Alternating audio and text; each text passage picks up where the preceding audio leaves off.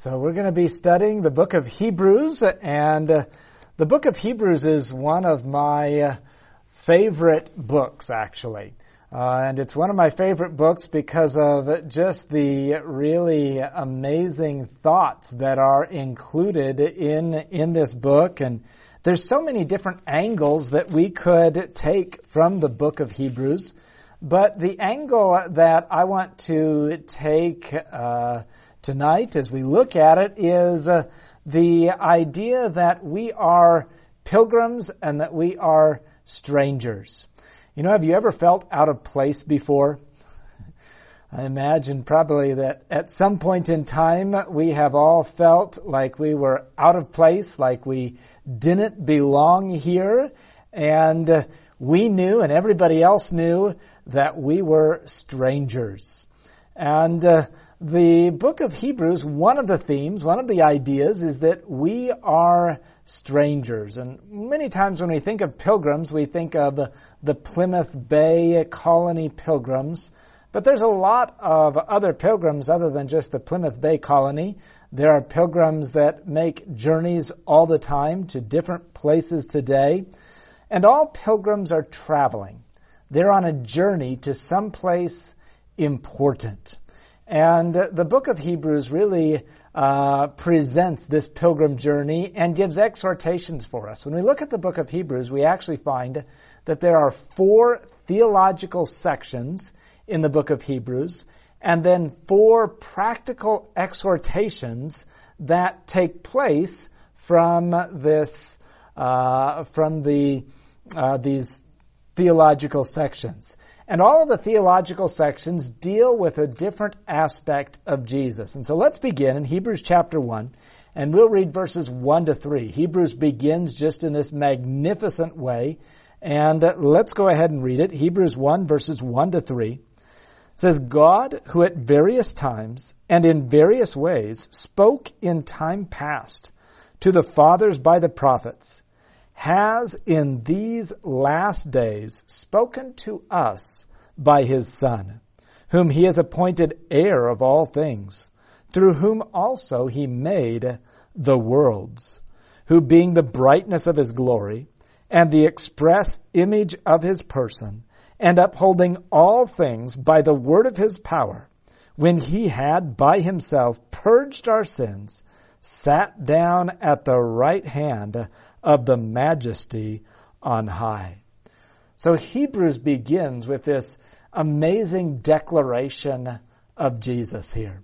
And what is the declaration we have of Jesus? That he has appeared to us, spoken to us through his Son, but he takes us far before and far beyond the cross.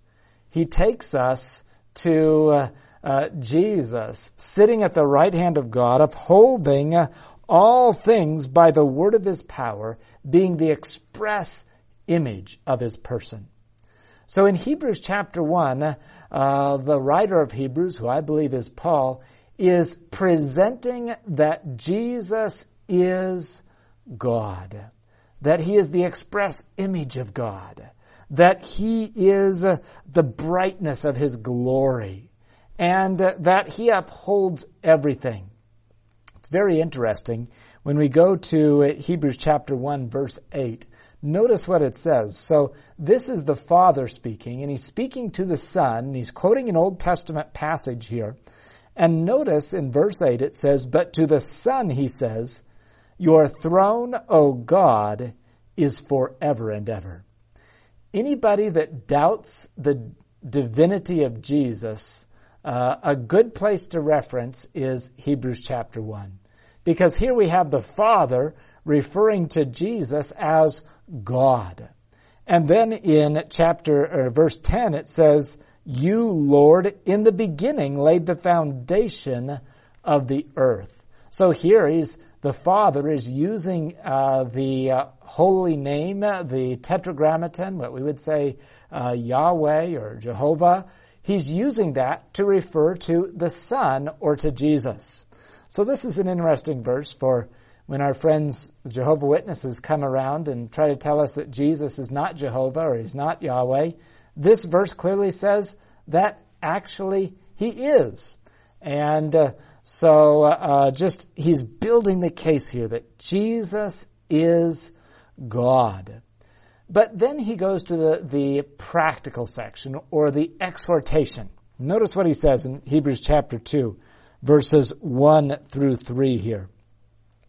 Therefore, we must give the more earnest heed to the things we have heard, lest we drift away.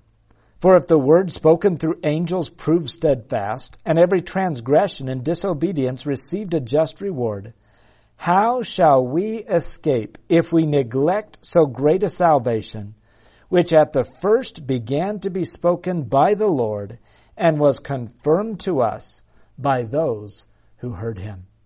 So notice what it says here. We must give the more earnest heed to the things that we have heard, lest we let them drift away. It's easy when we begin our spiritual walk and we're on fire for the Lord, and then things happen and we begin to maybe drift away from that original walk, that original connection that we had with the Lord. And that's a very dangerous situation. And that's what Paul is warning against here. He says, let us give the more earnest heed, lest we let them slip away. You know, you think about drifting away. If you're in a boat and you're just floating along, it's gentle. It's imperceptible. You don't even recognize it, that you're just drifting along.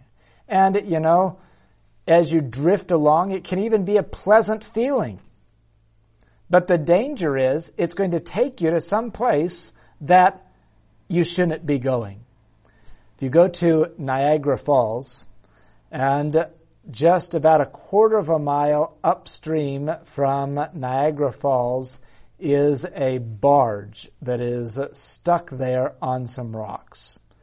And 100 years ago, this barge was dredging the channel there north, or not, I don't know which direction actually, but upstream from the Niagara Falls. And as they're dredging the channel, and they were being pulled, I believe, by a towboat or something like that, and the cable broke.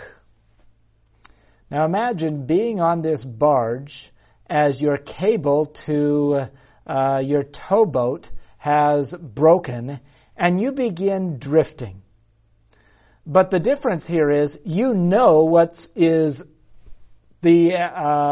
downstream. You might even be able to hear it. And so they began drifting, and I'm not sure how far they drifted, but they got within, a quarter of a mile is not very long. You could hear the thunder of the water. And they got wedged and stuck on some rocks. Now they were in the middle of the river with the fast current flowing, and they have to try to figure out what to do now. I think if I'm remembering the account right, it took about a day. They spent all night out there, and what they ended up doing, I think, was shooting a rope from one of the buildings that was on the shore, and then conveying the people back to safety from that. They couldn't take a boat out there because the boat would end up going over Niagara too. They couldn't swim because the current was too strong. And so they had to figure out some other means here. And when I think of that barge that's still stuck there today, 100 years later or something, it was slowly drifting. And there have been other boats that have slowly drifted and ended up going over Niagara. And here in Hebrews it says, don't slowly drift away. Don't allow yourself just to slide along. Because as we drift, as we slide along, that leads us to grave danger. And so what is his solution to this? Notice chapter 2 and verse 9. But we see Jesus, who was made a little lower than the angels, for the suffering of death, crowned with glory and honor, that he, by the grace of God, might taste death for everyone. He says, we see Jesus. We see Jesus, who was fully God, but became man, was made lower than the angels, that he might rescue us. Our solution, the solution here to slowly drifting away, is to look to Jesus, who is both God and man. Pilgrims that are on a journey do not drift away. Pilgrims that are on a journey keep on their journey, keep on their destination. But let's go to the next section here. Let's go to Hebrews chapter 3. Hebrews chapter 3. And here he is building the analogy from the wilderness generation and who left Egypt. They were pilgrims. And as they left Egypt, they were going to the land of Canaan. They were looking for this promised land. They were on a journey. But after they had journeyed for about a year, they didn't make it to their journey, to their destination. Most of them didn't, at least, because they got diverted from their pilgrim journey. And he's warning us here that we do not become diverted from our pilgrim journey. Hebrews chapter 3, verses 12 and 13. Beware, brethren, lest there be in any of you an evil heart of unbelief in departing from the living God. But exhort one another daily while it is called today, lest any of you be hardened through the deceitfulness of sin. So here we read, he says, we need to exhort one another daily, lest we be hardened through the deceitfulness of sin. Sin is deceitful. We can think everything is okay, but be in rebellion against God. And so he says, be careful lest any of you be hardened through the deceitfulness of sin. And beware lest you have an evil heart of unbelief in departing from the living God. And so be careful, beware. Just like the wilderness generation. They started on their pilgrim journey. But as they started on their pilgrim journey, they didn't succeed. They didn't make it all the way. Because the hardships in the way were too much for them. And so he says, don't allow unbelief to creep in. Let us fear lest we fall short of that promise that he has given us. Let us fear lest this promise being left us and we do not enter it as he has promised. And so unbelief and disobedience caused the loss of an entire generation of pilgrims here. And how did it cause it? Because they neglected the journey that they were on. Difficulties and trials of the journey must not lead us to go away in unbelief, like it did for them. And that is Paul's warning here. And what does he say? Notice chapter 3 and verse 1. His solution is always to look to Jesus. That's the solution for us. Remember Jesus, who is the ultimate pilgrim, who is the ultimate stranger in this world. Remember him, look to him, keep trusting in him. Chapter 3, verse 1. Therefore, holy brethren, partakers of the heavenly calling, consider the apostle and high priest of our confession, Christ Jesus. So here Paul presents Jesus in chapter 1 and chapter 2 as the Messiah, our Savior, that is both God and is man. But here in chapter 3, he's presenting him as the apostle and high priest of our calling. Jesus is the apostle. He's the one that was sent out. Apostle means sent out ones. And he says, we are sent out. Just as Jesus was sent out. We are pilgrims, just like Jesus was this pilgrim as well. It says in verse 14 of Hebrews chapter 4, seeing then that we have a great high priest who has passed through the heavens, Jesus the Son of God, let us hold fast our confession. Hold fast. Don't let go. We can drift away. That's what he mentions in chapter 2. Slowly and imperceptibly be drifting away. But here in chapter 4, he says we're to hold fast. I was visiting with a man one time, and he was on I'm not sure what type of ship, but he was on a ship during World War II. And as he was on this ship during World War II, he was a gunner on the ship, and he distinctly remembered, and he described it for me, of the kamikaze raid. The Japanese pilots were just coming down and crashing into his boat, and he remembers with the machine gun firing at them.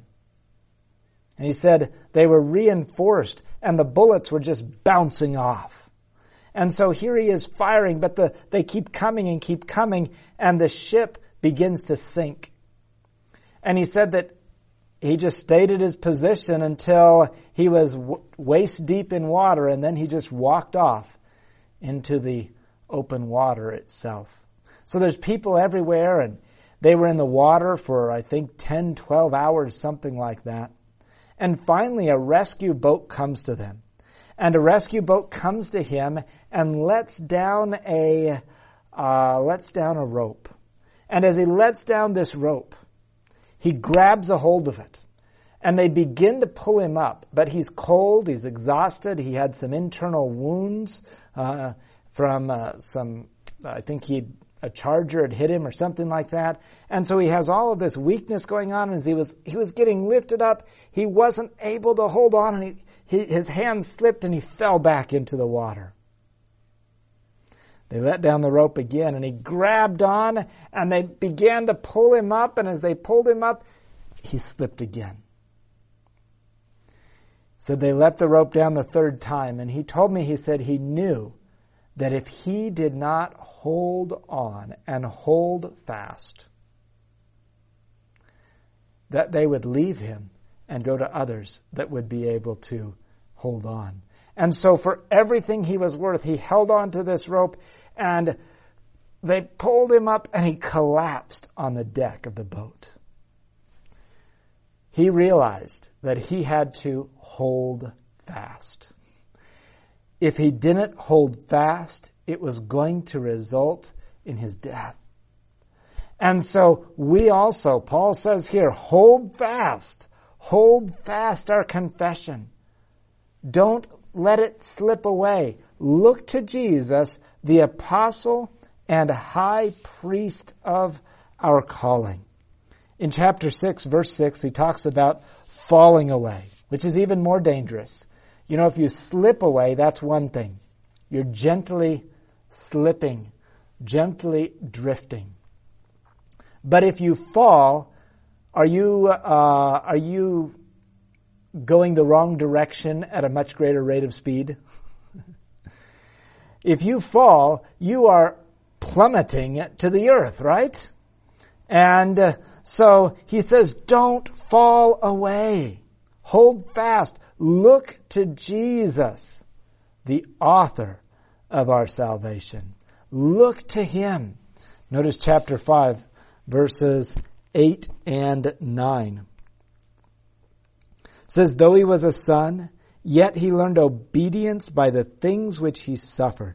Having been perfected, he became the author of eternal salvation to all who obey him.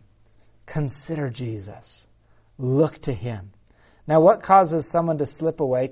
When we slip away, it's kind of like we are imperceptibly, without even realizing it, we are just beginning to drift in the wrong direction.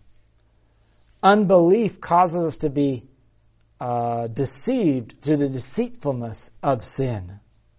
But here he's falling away, and he says, don't fall away. What causes them to fall away?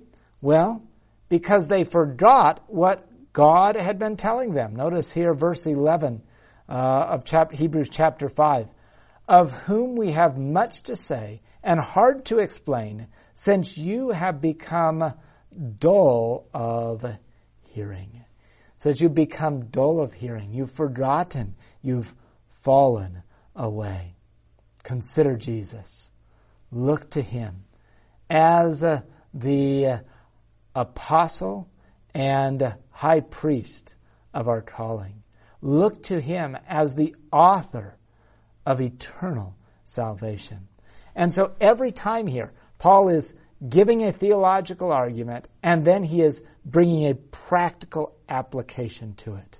Very masterful. In fact, many people believe that the book of Hebrews was a sermon that was then written down, or maybe it was written down and then preached, but it was made to be preached as a sermon. And when you look at the book of Hebrews, it is indeed a masterful sermon when we look at it. Deep theology and practical application. Deep reasoning, practical application. And Paul is here writing, and he's concerned that there are Jewish believers. It seems like they're Jewish because of the connections he's making to the Old Testament and the Levitical system, that there's Jewish believers that have begun their journey with the Lord. They've become strangers. They've become pilgrims, and they're on this pilgrim journey. But because of the difficulties, because of the challenges along the way, they've begun to slip back. And some have even started to fall away. And so there's this slipping away and this falling away as it takes place here. And Paul is concerned, and he's writing to them, and he says, Jesus is God. He's also became man. Look to him. Don't drift away. Jesus is our apostle and high priest. You can trust him. Don't drift away in unbelief. Jesus is the apostle, and he is the author of our eternal salvation. If he's the one that began it, he's going to finish it as well. Look to him. Don't drift away. And so he's giving all of these reasonings, and then he comes to really the major theological section of the book of Hebrews. It's what we're the most familiar with because it's what deals with the sanctuary and the Jesus ministry in it. So Jesus is the God-man. He knows what life is like. We can follow him. Jesus is greater than Moses. He will bring us into the promised land. Jesus is the high priest who suffered, and he knows what this journey is like. He can keep us from falling away. But then we come to basically Hebrews 7, 8, 9, 10, 11. And we see that he presents Jesus as a better priest than Melchizedek. Jesus is a better priest than Aaron and the tribes of and the Levites, and he's also a better priest than Melchizedek. He's the ultimate priest and high priest. He presents Jesus with a better ministry. He's not ministering at the earthly sanctuary. We see this in Hebrews 8, 1 to 5 there. He's ministering in a heavenly sanctuary that God erected and not man. And so he's the minister of a better covenant. He has a better ministry. He has a better covenant. What's this better covenant? It says in Hebrews chapter 8, and he's actually just quoting from Jeremiah, that I'm going to write my law in your heart and in your mind.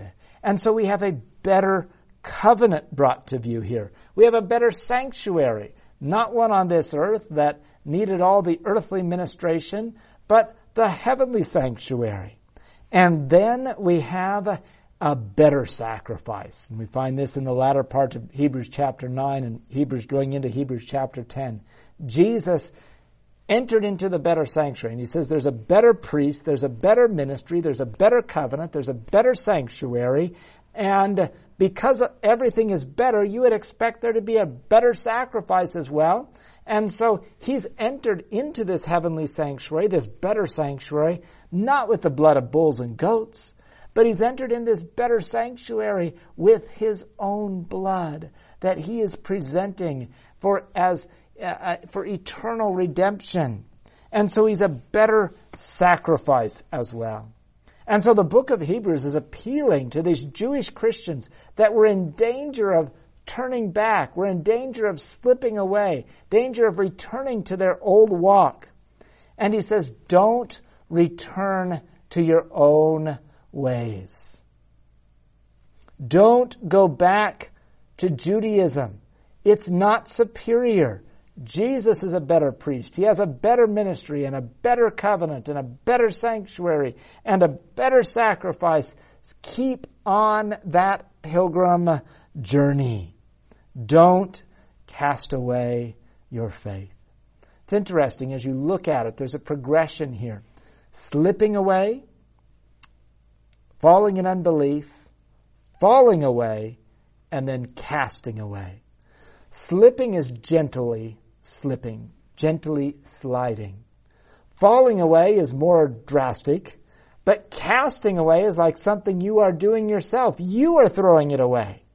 And he's saying, don't slip away, don't fall away, don't cast away. Let's go to Hebrews chapter 10. Hebrews chapter 10. And he's coming really to the crux of his argument here. And verse 26, some part of the reason seems to be, actually, let's go up just to verse 24 and 25. One of the reasons that it seems that they were in danger of slipping away was because they were no longer gathering together to worship. And so he's building his case, and then he comes to verse 25 of Hebrews 10 and says, not forsaking the assembling of ourselves together, as is the manner of some, but exhorting one another, and so much the more as you see the day approaching. Then he says in verse 26, for if we sin willfully after we have received the knowledge of the truth, there no longer remains a sacrifice for sins. Judgment awaits those who do not continue on the pilgrim journey. Those that slip away, those that fall away. And then he's going to warn them the most of all about casting away. We read that in verse 35. Therefore, do not cast away your confidence, which has great reward. For you have need of endurance, so that after you have done the will of God, you may receive the promise. Don't cast away your faith. Why? Because Jesus is the author of our faith. And then he's going to continue and go to Hebrews chapter 11, which is the great Hall of Faith chapter. But we need to see it in the context that it is in the book of Hebrews. What is the context here? We need to keep on that journey of faith. Abraham was on the journey of faith. Moses was on the journey of faith. All of our fathers were on the journey of faith.